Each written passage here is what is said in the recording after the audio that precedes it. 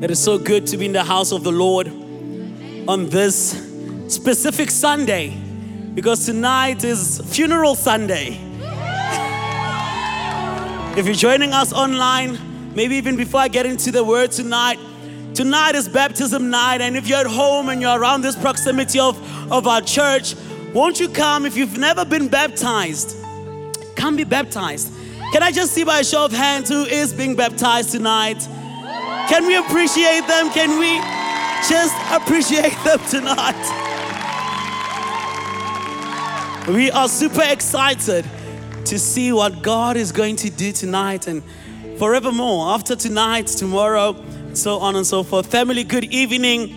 What an honor it is tonight to share the word of God. And what an honor it is tonight to stand before you and just present what God has shared and laid on my heart tonight. And I pray that it will be something that will be transformational, that it will speak to our hearts. But I want to encourage you that even as we get into the word, won't you just open up your hearts and receive what God wants to do tonight. If you're watching online, open up your hearts. God wants to drop something in our spirits tonight. Amen. Amen and amen and amen.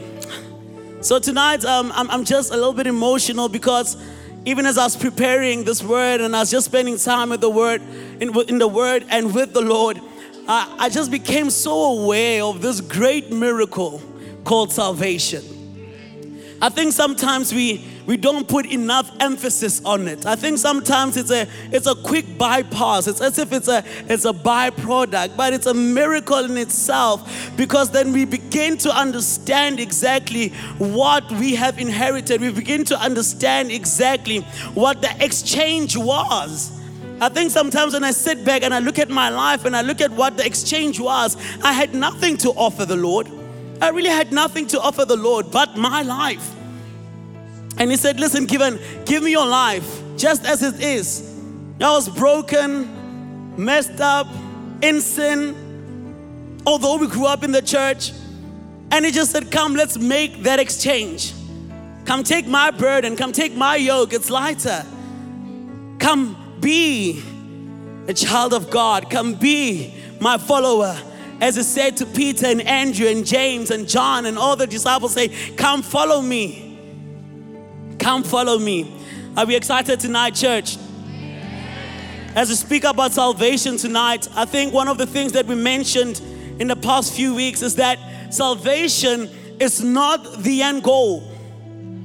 It's the greatest miracle, because what it does is that it redeems us. When we are saved, when we accept Him as our Lord and Savior, we are redeemed to the Father. But however, it is not the end goal. And I think I said it before, that there is a point that we need to get to. And to be quite frank and to be honest, to get to that point is not always easy. In fact, it is not easy. Because sometimes we come to church, and having the privilege to lead the young people in this church, I see how many times we get stuck in this process of repentance and going back to what we know and come back to repentance and going back to what we know and come back to repentance. And we never get to the point where we begin to look more and more and more and more like Jesus. Because that is the point. That is the point. The point is not to come to church only and cry and say, Lord, this time I'm sorry. You know, I was so struck by something I read the other day. It says the Lord is not looking for remorse. He's looking for repentance. Repentance being a total change. That if I'm going this direction and I say, Father, I repent, I am changing direction and I'm going the opposite direction. It's not a 360 turn. Some of us treat salvation or repentance rather, like a 360 degree turn. But it's not, it's a 180 degree turn. Meaning that we change direction. If I was going north, then I need to be going south. But many of us, what we do is that we do a 360 turn and all that is left is just remorse. And we just say, Father, we're sorry. We're sorry. We're sorry. Family, I've been there many times growing up as a young person and growing up in my walk with Christ. Many times where I've messed up and I came back and I said, I'm sorry. And I went back and I came back and I said, I'm sorry. And unfortunately, it does become a vicious cycle, like I've said before. It does become a vicious cycle. However, tonight, family, I want to speak a little bit about, maybe before I get there, in speaking about salvation and speaking about the point that we want to get to, I like the scripture where Paul says the following. In Philippians chapter 3, verse 7 to 14, Paul says the following. He says, "But whatever former things were gains to me, as I thought then, these things, once regarded as advancements in merit, I have come to consider as a loss for the sake of Christ. But more than that, I count everything as a loss compared to the priceless privilege and supreme advantage of knowing Christ Jesus, my Lord, and growing more deeply and thoroughly acquainted with Him, a joy unequaled." This is the Amplified Version. Continues to say, "For His sake, I have lost everything, and I consider it all garbage, so that I may gain Christ and may be found in Him, believing and relying on Him, not having any righteousness of my own derived from my obedience to the laws and its rituals, but that which comes from or through faith in Jesus Christ, the righteousness which comes from God on the basis of faith. And this, so that I may know Him." I just quickly want to jump a few verses. So Paul is saying basically that we need to strive to look more and more like Jesus. And in verse 12, he says this. He says, "I do not consider that I have made it, I have not considered that I have made it my own yet. But one thing I do, forgetting what lies behind and reaching forward to what lies ahead, I press on towards the goal to win the heavenly prize of the upward call of God in Jesus Christ." So Paul says, listen, there's so many things in my past that I consider to be the most valuable things, the things that I would die for, things that I kept as treasure close to my heart. But I've found the treasure of all treasures. And my goal is that I want to look like Him. And therefore, I will press on. I will continue to walk, pressing on towards the mark of the high calling, which is to look like Jesus. Amen. And what I want to speak about tonight is the following, is that in our journey with Christ, in our journey as Christians, there's so many hindrances, challenges, potholes we can call them, but obstacles that we run into. And it does not make being a Christ follower any easier. I always say to the young people that being a Christian is not easy. First and foremost, you don't live by sight. You have to live by faith. That in itself is not easy. That in itself is not easy, to be able to believe and see something that's not there. To follow someone that is not there physically. So we bump into many obstacles, and tonight I want to name these obstacles and things that we go through as wilderness seasons.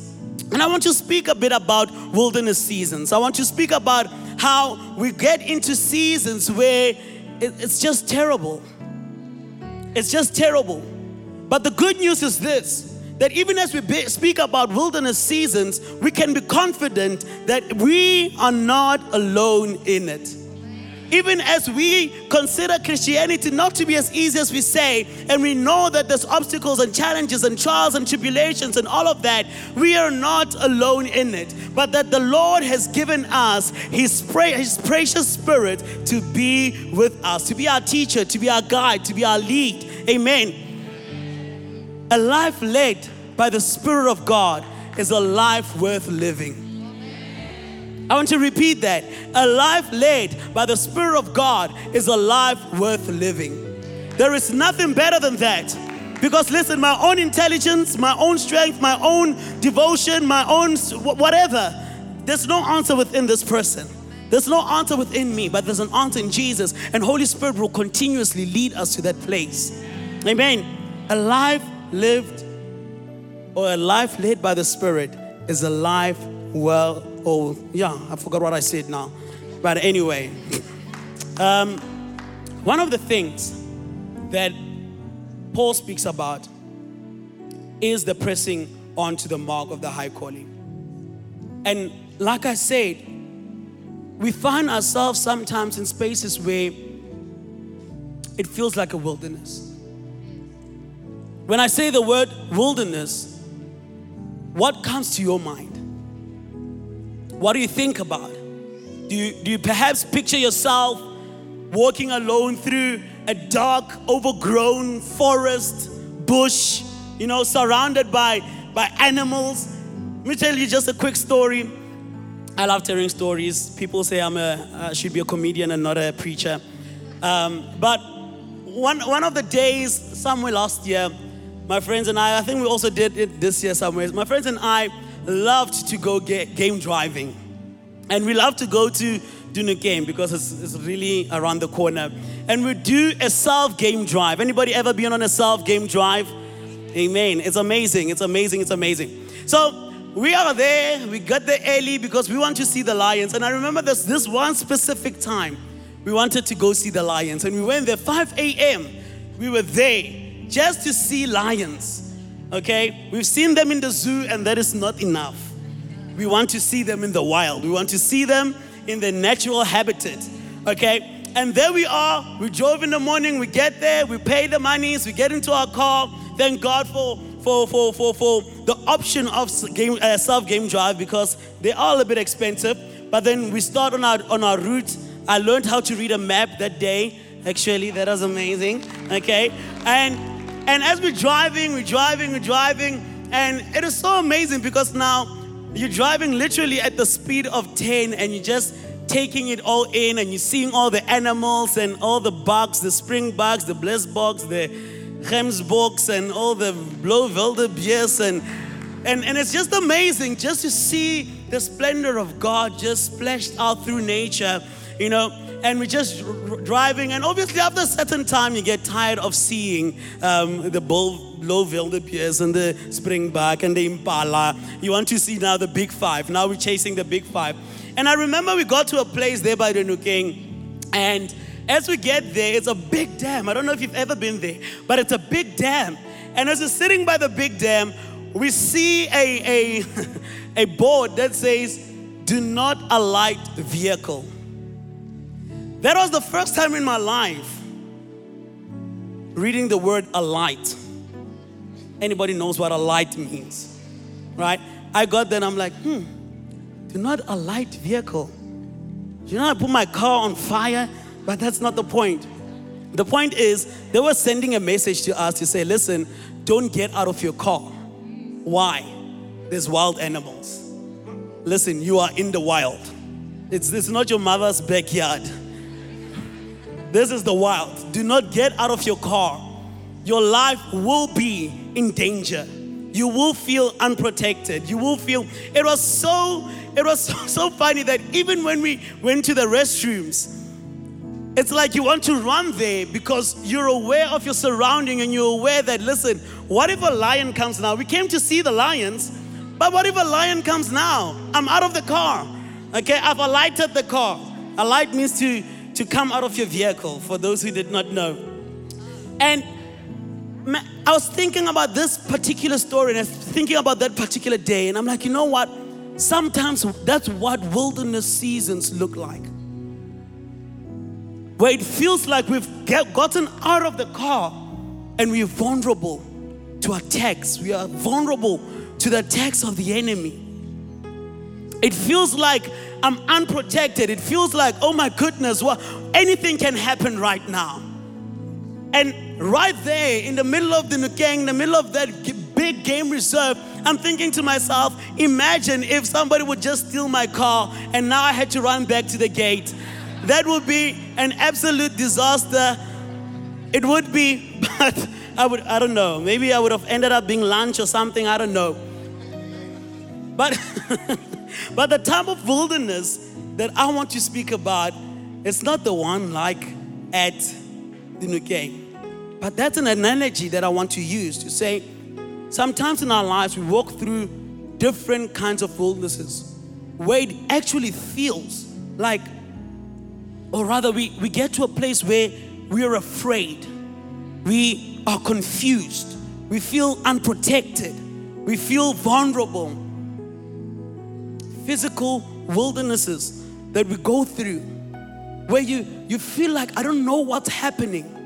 I don't have control over my life. I can't pinpoint what's wrong, but I can't pinpoint also what's right. I'm just in the middle of nowhere. I don't know what's about to happen. Anybody ever been in that place? Amen. I've been in that place. I think many of us have been in that place. Here's the thing about wilderness seasons, is that no matter how and why we find ourselves there, we always need to understand that one way or another, we will get out. We will get out. Perhaps maybe we can go through them wandering on our own. But there's another option. We can go through wildernesses. Okay. We can go through them with Holy Spirit.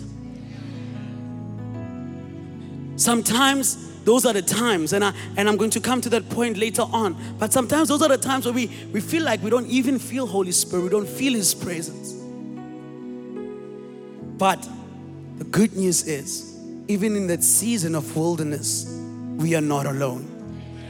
We are not alone. The psalmist says this, David, in Psalm 119, verse 105, says, your word is a lamp to my feet and a light to my path.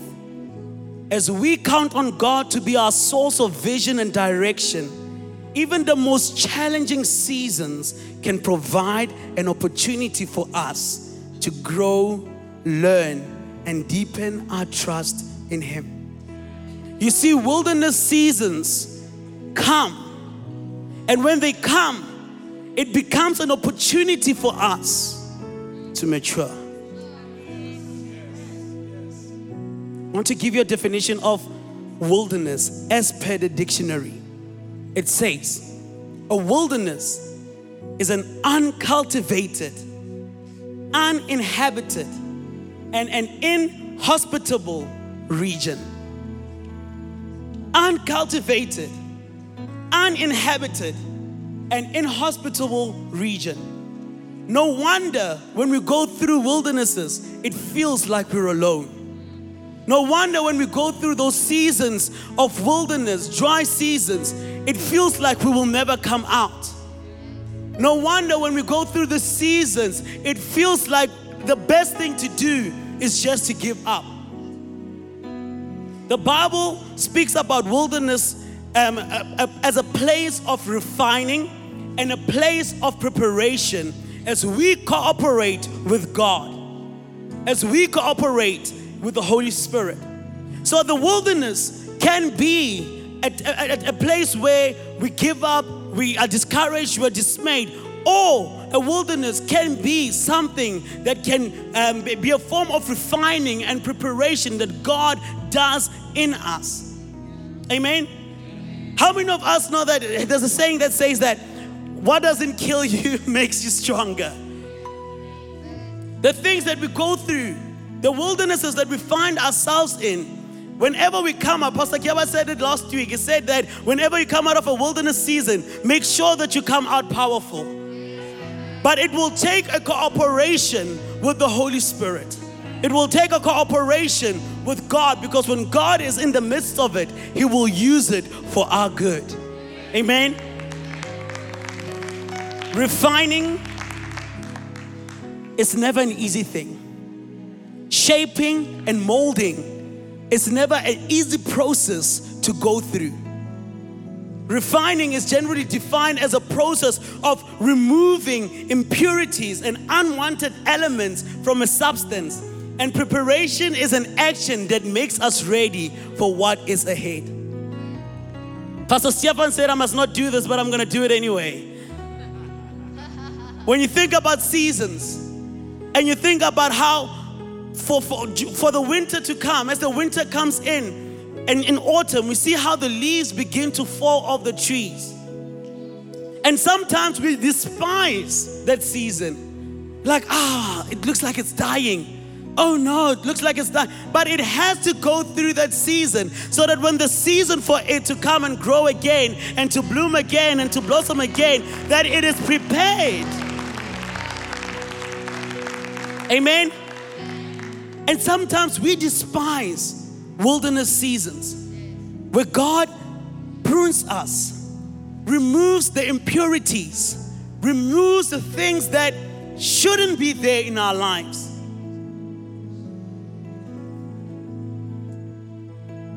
Preparing us for what's to come.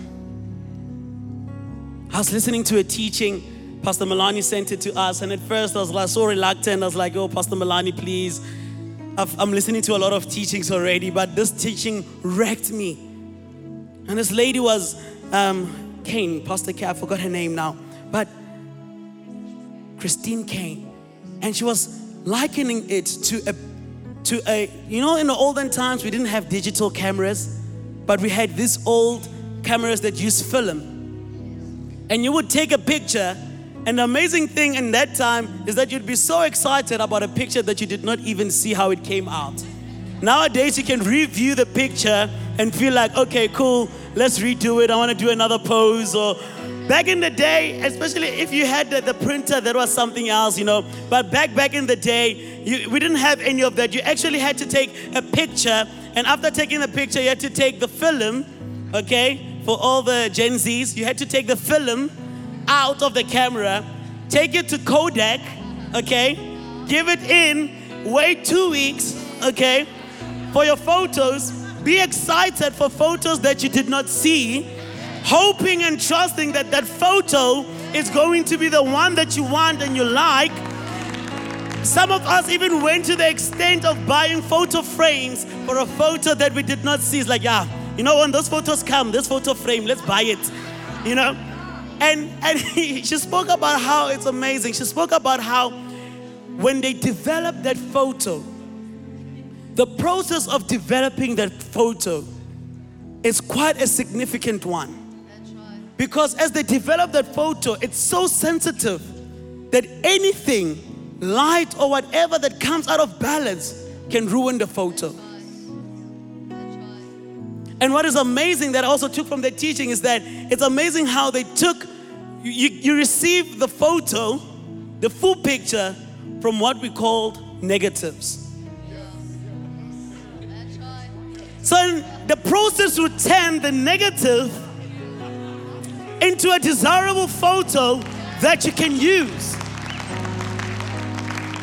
So what stops God from using the negatives and using the wildernesses to draw a picture to prepare us for what He has in store for us? My God, we should not despise the negatives. We should not despise the wilderness, because it's a season of preparation. And here's the thing, this, you know, growing up, you hear a lot of things, you hear a lot of teachings, and they build you. And as you read the Word of God, and the Word of God confirms it, it's even more amazing. You know, the one time I was thinking to myself that imagine baking a cake. And the cake, you get all the ingredients, all the different ingredients. After getting all the different ingredients, you mix them, your eggs, your flour, your butter, or I don't know if it's margarine or butter, the difference, you know. However you do it, and you put in whatever, baking soda, no, baking powder. So I don't know. But anyway, I'm not a baker. Okay. But from there, after molding the cake and shaping it and everything and whatever, the cake needs to go into the oven. And during that oven season of the cake, that is the time that the cake needs to endure the hardest of pressures, the hardest of heat. But here's the amazing thing, is that when we're done with that cake and the oven goes ting, and you take the cake out of the oven and you place it there to cool down, and you put your frosting and your icing and your whatever, and you put the cherry on top, the cake can be enjoyed. But here's the amazing thing, is that if the cake does not endure the heat of the oven, we will never have cake. We will never have cake if we don't endure the pressures and the heat and everything that comes in the wilderness season. The world can never enjoy us. I like saying this, and I'm convinced of it, that my life is not my own. Your life does not belong to you. We are kingdom people. Your life belongs to the King of Kings. And sometimes, as much as we want to enjoy the cake, the Lord wants to display us and use us in His kingdom and say, yes, you've been through it. You've been molded. You've been shaped. Your character has been formed. You are ready. People can enjoy you. The body of Christ can enjoy you. Amen.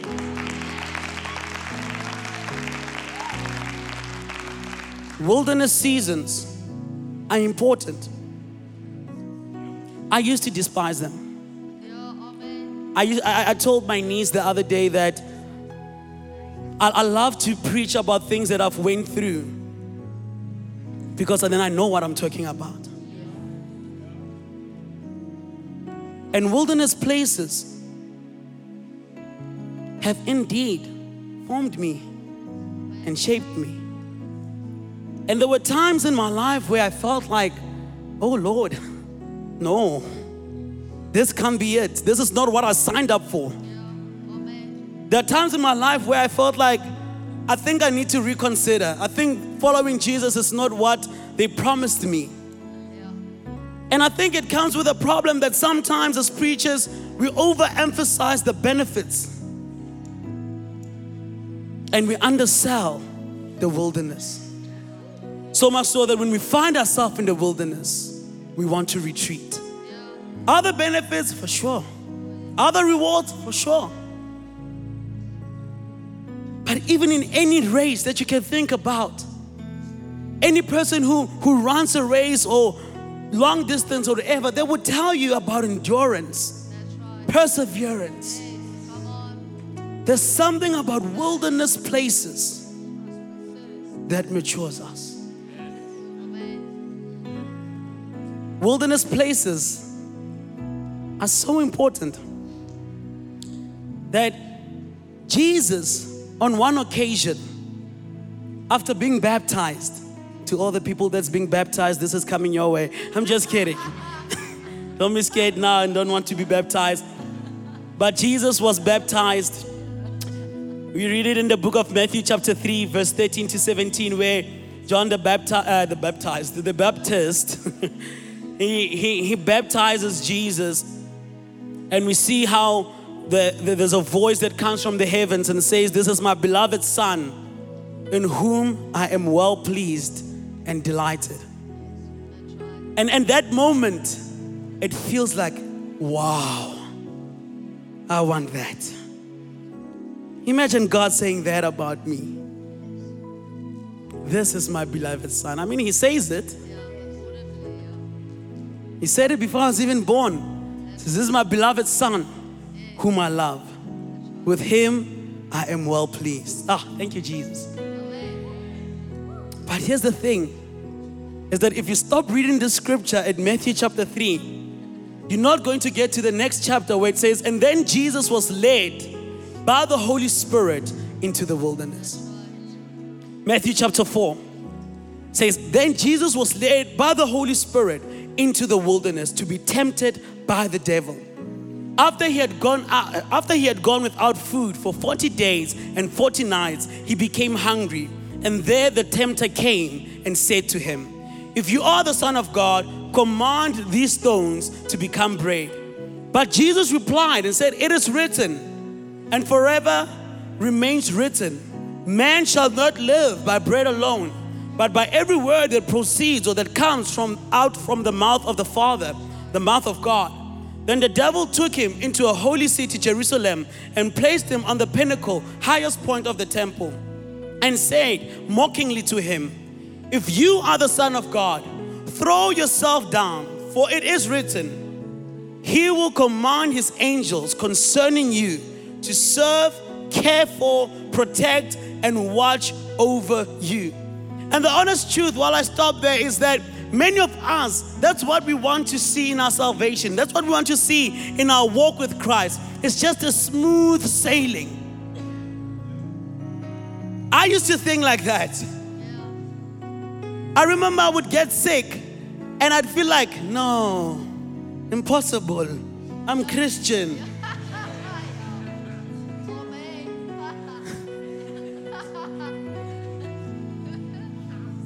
But anyway, to serve, to care for, protect, watch and over you. And they will lift you up with on their hands so that you will not strike your foot against a stone. Jesus said to him, on the other hand, it is written, and forever remains written, you shall not test the Lord your God. Again, the devil took him to a very high mountain and showed him all the kingdoms of the world and the glory, splendor, in magnificence and excellence of them, and said, if you bow down, obviously we know the rest of the scripture where it says, if you bow down, then this will all be yours. So Jesus himself is taken to a wilderness, a season where his identity gets questioned, where his identity gets challenged, that if you are the Son of God. And Jesus is so firm in his identity and so sure and confident in his identity that his responses show it. But the problem is that as Christians, sometimes we are not so sure about who we are, that when we get into the places where the enemy challenges our identity, we shake and we shiver. Yes, come on. That's right. We get so uncertain about who we are, Yes. that when the enemy says, you call yourself a child of God, but look, your life is not going right. Yeah. You say God cares about you. Your marriage is breaking. You say God cares about you. Your children are wild. You say God cares about you. Your finances are not reflecting it. You say God cares about you, but look, you're constantly sick. And in that, he challenges our identity in Christ. And as he challenges it, the sad part is that sometimes we entertain it. And we begin to ask ourselves, am I really? Am I really? I remember many times the enemy came and said, Given, you think you can do this? Who do you think you are? Yeah. Come on. There are times where I said, shut up. Yeah. And there are times where it got to me. And I began to question, Lord, am I really the one you've called? Am I really the one that you've chosen for a time such as this? And it is until I learned and made a decision to say, this is who I am, and I will not get shaken, nor get dismayed, nor lose focus rather on who I am in Christ. Whether it's good, whether it's bad, whether it's raining, whether the sun is out, it doesn't matter. I am a child of God. I am who he says I am. I am who he says I am. Whether I've got finances or not, whether I've got bread or not, whether my marriage is okay or not, whether my children are thriving and striving, whatever, it's not who I am, or rather who I am is not dependent on the things that happen in my life, but who I am is dependent on who God said I am. He said I am his child. There's many processes throughout scripture actually that we see of examples of wilderness seasons, and I quickly want to go through them because I need to come in for a landing because we've got to have awesome funeral service afterwards. In the Old Testament, in Genesis chapter 12, verse 1, we see Abraham, where he's taken through a time where he needed to trust God. That's right. Genesis chapter 12, verse 1 says this, now the Lord said to Abraham, get out of your country, from your family and from your father's house, to a land that I will show you. As Abraham left behind the security of everything he knew and headed into an unknown, his trust in God needed to grow. God used every challenge Abraham faced to strengthen him as he led his own family and to prepare him to lead a whole nation that was to come. That's so good. He says, leave what you know. Leave your security. Go to this place that you do not know. But trust me. That's right. Come on. Trust me. There is a process that I'm starting that will get you to a place where I want you to be. Another place that we see,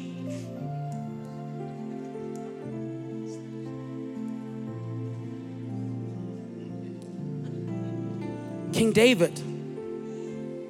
King David, before he became king, he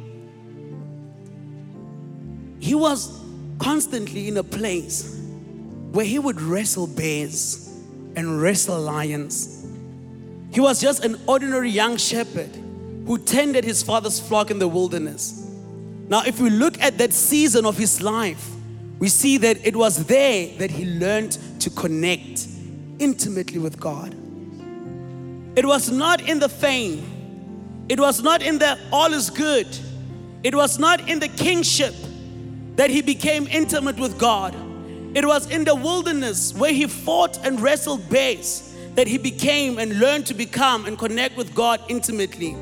It was there that he learned to put away self-sufficiency, to say, I cannot depend on myself, and recognize God as the one who was more than enough to see him through every test. This became very evident later as he prepared to face Goliath. Acknowledging God's part in his past victories, David proclaimed, and we find this in 1 Samuel chapter 17 verse 37. He proclaimed and he said, the Lord who delivered me from the paw of the lion and from the paw of the bear, he will deliver me from the hands of this Philistine.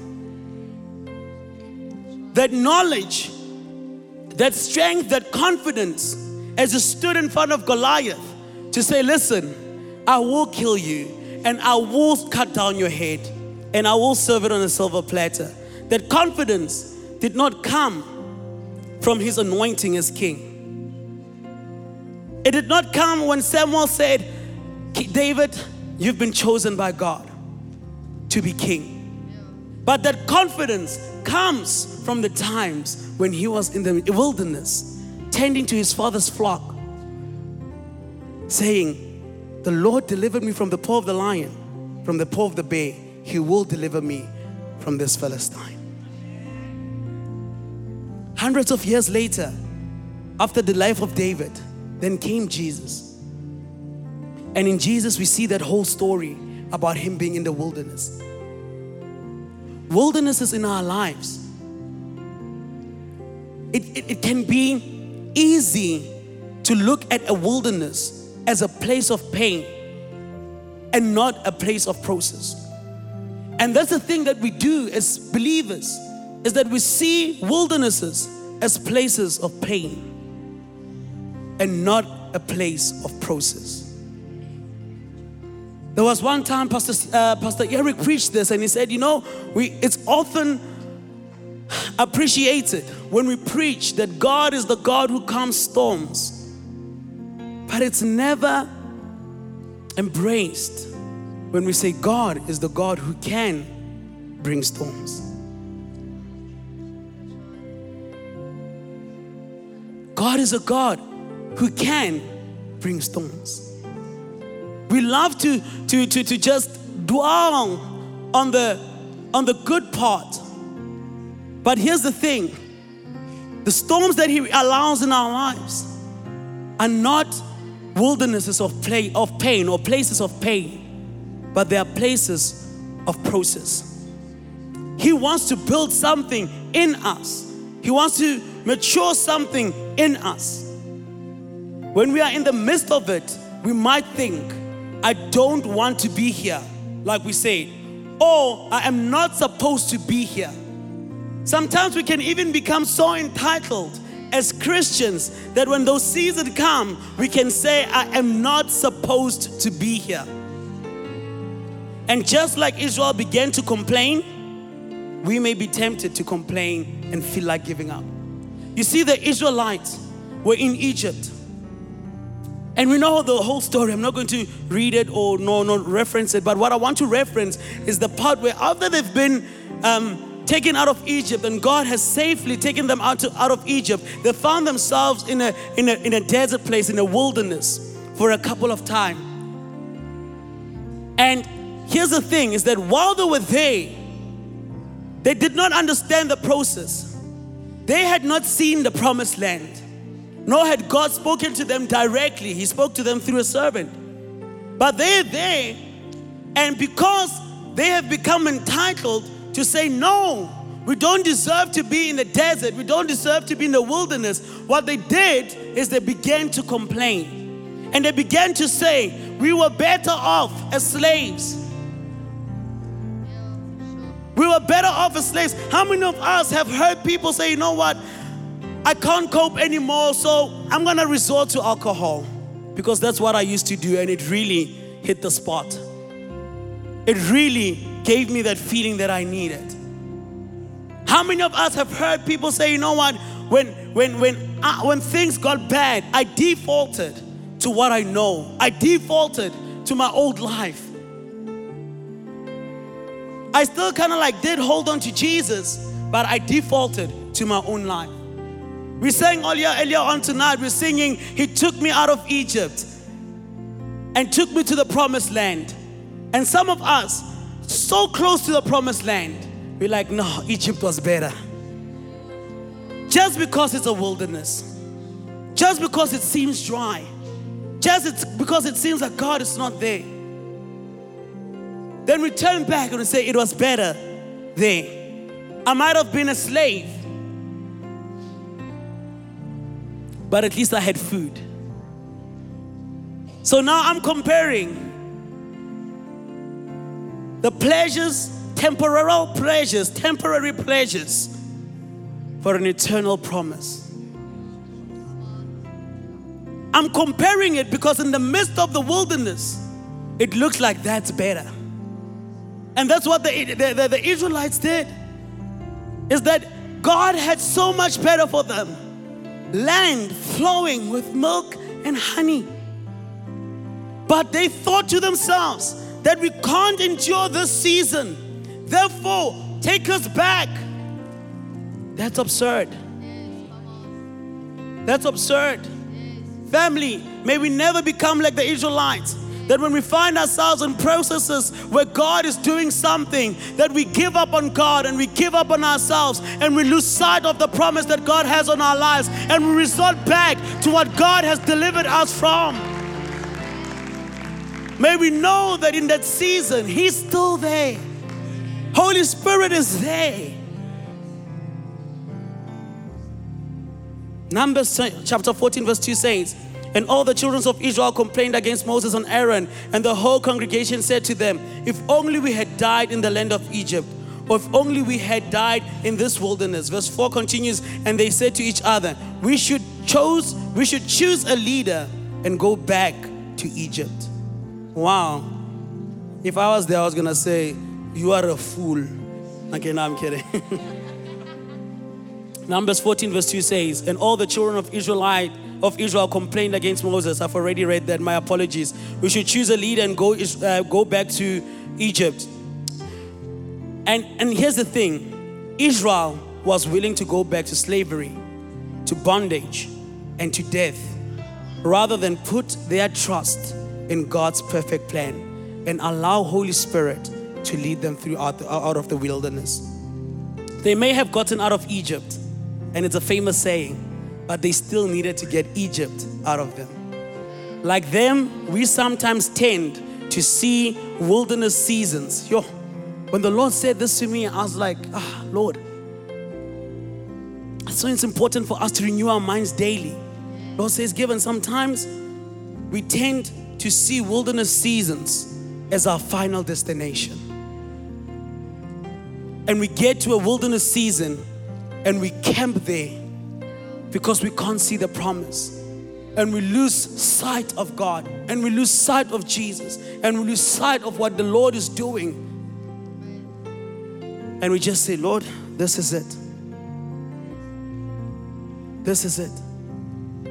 So many people who became subject to suicide because they felt that the wilderness season is the final destination. They couldn't see anything further than that. They couldn't see a way out.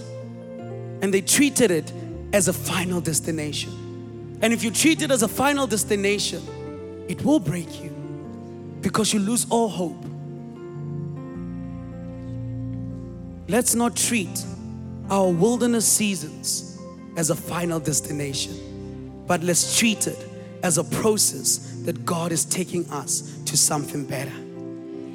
A process that God is maturing us, strengthening us, shaping and molding our character into that which will look more and more like Jesus, so that we can endure all things afterwards. Here's the thing.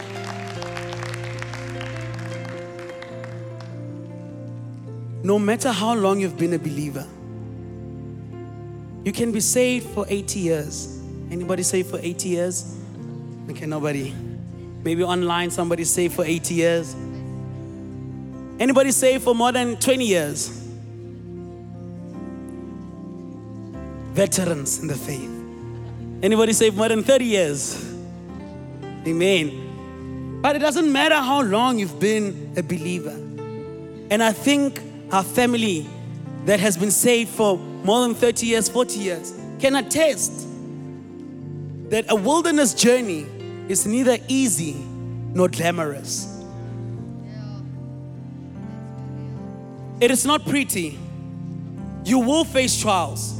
You will be tested. You will face giants. You will face opposition. Just as the enemy tempted Jesus in the wilderness, he wants to derail you from the plans of God. So you will face these things. At times, you might even find yourself wanting God to miraculously remove you from the situation you are in and take you back to where you came from, like we say. You know, Paul had a thorn in his flesh, and God says, I will not remove it.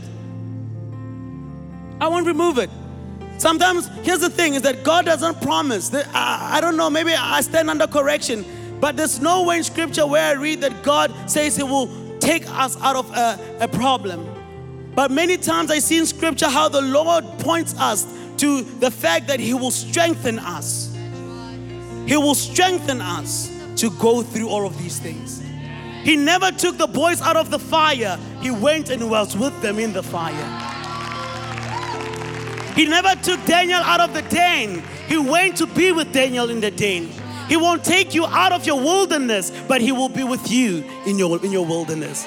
Amen. We serve a good God, but He wants to take us through a process that will make us look more and more like Jesus. More and more like Jesus. And looking more and more like Jesus, it's not just being sinless and all of that. But if you read about the life of Jesus, you see how Jesus was a man who says, I'm about my Father's business. I do what I see my Father doing, or I say what I hear my Father say. He was intimate with Abba. And God wants us in that place. James chapter 1, the scripture that I always laugh at every time, reminds us to count it all joy when we fall into trials of many kinds, knowing that the testing of our faith produces patience.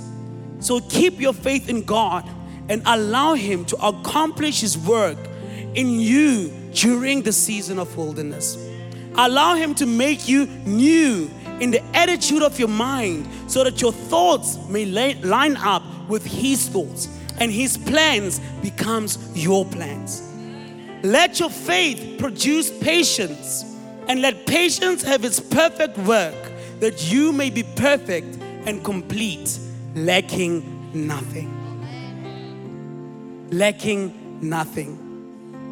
You know, growing up, one of the things that our parents used to do is that if I fell and I bruised myself, or I got bruised, well, I wouldn't bruise myself, that sounds wrong.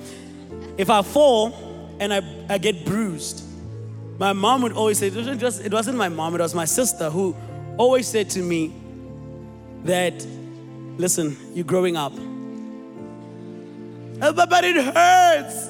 Now you're growing up. When a baby is teething, is it pleasurable for the baby?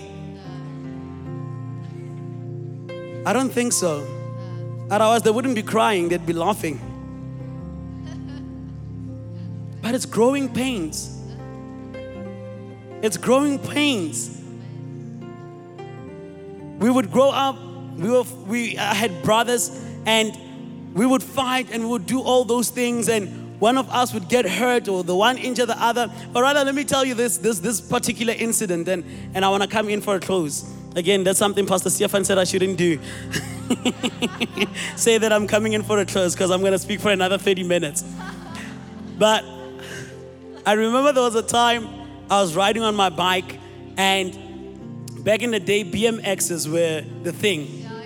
So I had a BMX, my mom bought me a BMX, but boys being boys, I can't remember what we did to the brakes. And that day I was riding so fast and I had a brake failure. And I don't know why, but in my mind, I found it, thank you, Pastor Charmaine, logical to aim for the wall, because then I will definitely stop. But I did not anticipate that as I hit the wall with the front wheel first, the bike would flip up with me hitting the wall face first. And at home we've got face brick, if I can put it that way. It wasn't cement or plastered. It was just bricks. And I remember I hit it with my face. And I cried for my mom. And she came out and she laughed at me. And she said, "You're growing. Because now you will know not to do what you did. Now you know what not to do what you did." Growing pains. Wildernesses bring us into processes where we grow, where we become perfect and complete, lacking nothing. As you embrace the wilderness, stay close to Holy Spirit. Don't despise the wilderness. Embrace it. But know that in your wilderness, you're not alone. Because Holy Spirit will lead you step by step. Back in the day when I first started coming to Empower Church and I did Bible school, I learned a phrase, "Soon enter Lambonai." That he comes alongside you. Holy Spirit is alongside you. He gets into the pit with you. He comes into your situation. And he leads you out. What a process. That he will come alongside me. He will come into my situation and then lead me out of it. But if I despise wildernesses, I reject the work of the Holy Spirit. What do I mean by that? Holy Spirit was essentially sent to help us in this process of becoming more and more like Christ. Family, I want to close with this, and I want us to respond tonight. Few things that I've learned, that I've seen in my own life about wilderness seasons, or the way I identified wilderness seasons in my life, is when I begin to see a lack of breakthrough in my life. When I pray for something over and over again and it's just not happening, sometimes I say to the Lord, like, "Lord, I know what your word says." And here's the thing, is that we stand on the promises of God, not just on our desires. I don't just stand on my desire, but I stand on the promise of God and I say, "Lord, this is what your word says. This is what you said. Why is it not happening?" And when I begin to see lack of breakthrough in my life, I begin to say, "Lord, if this is a process of my faith being tested, then I pray that may I endure it and persevere through the power of Christ and by the leading of the Holy Spirit.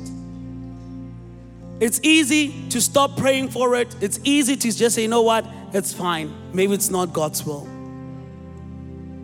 For the sake of time, something else is that I see many trials of faith.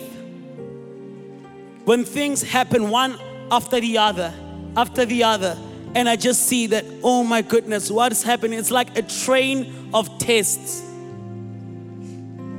And again, I'm like, Father, I lean into you. Holy Spirit, I need you. Be the one who leads me in this season. Sometimes we even encounter spiritual dryness, if I can put it like that, where it feels like the Father is far away from us. Where it feels like I'm praying, but the prayers are just hitting the ceiling. They're not penetrating to the heavens, or they're not getting to God's ear. It feels like, oh my goodness, I don't know.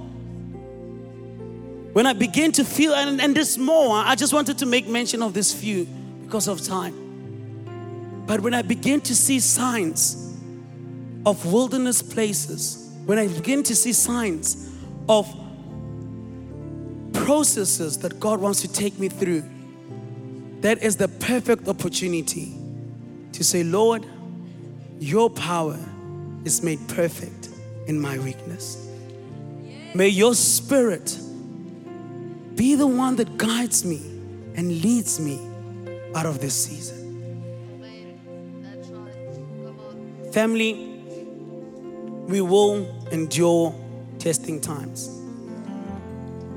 We have, and for as long as we're on this earth, we will continue to endure those times. However, the point I wanted to bring across is that we're not alone in it. The point I wanted to bring across is that there is a God who has orchestrated everything, who has planned every single moment of our lives, things that He allowed in our lives, that He will deliver us from, that He will help us out of. He might not remove us immediately out of those places, but He will give us strength to go through it. But what is more amazing is that He gave us His Spirit. And sometimes we undervalue Holy Spirit. We reduce Him to a feeling we get. Goosebumps when I get slain under the Spirit. And we undervalue the work of the Holy Spirit. Let's allow Holy Spirit to fulfill His function by allowing Him to be the one who leads our lives. Again, I repeat, I say, a life led by the Spirit is a life worth living. Because whenever you enter seasons, whether bad or good, He's there. He's your number one response. And I want to leave us with this tonight and maybe make a call. That if you find yourself in a wilderness season and you're at a place where you want to give up, you've been praying, you've been trying so hard to see beyond it, I'd like us to perhaps maybe stand because of time. It would have been amazing to lay hands and to minister to everybody, but we have a baptism service that's coming. And perhaps maybe if that's you tonight, and if that's you online, won't you just stand? And I just want to trust God with you, that there will be a sense of refreshing in your life. And there will be a sense of hope that will come back to say, this is not the final destination, but this is a process that I'm going through, and I will come out on the other side. If that's you tonight, won't you just stand? Let's just stand. God wants to remind you tonight.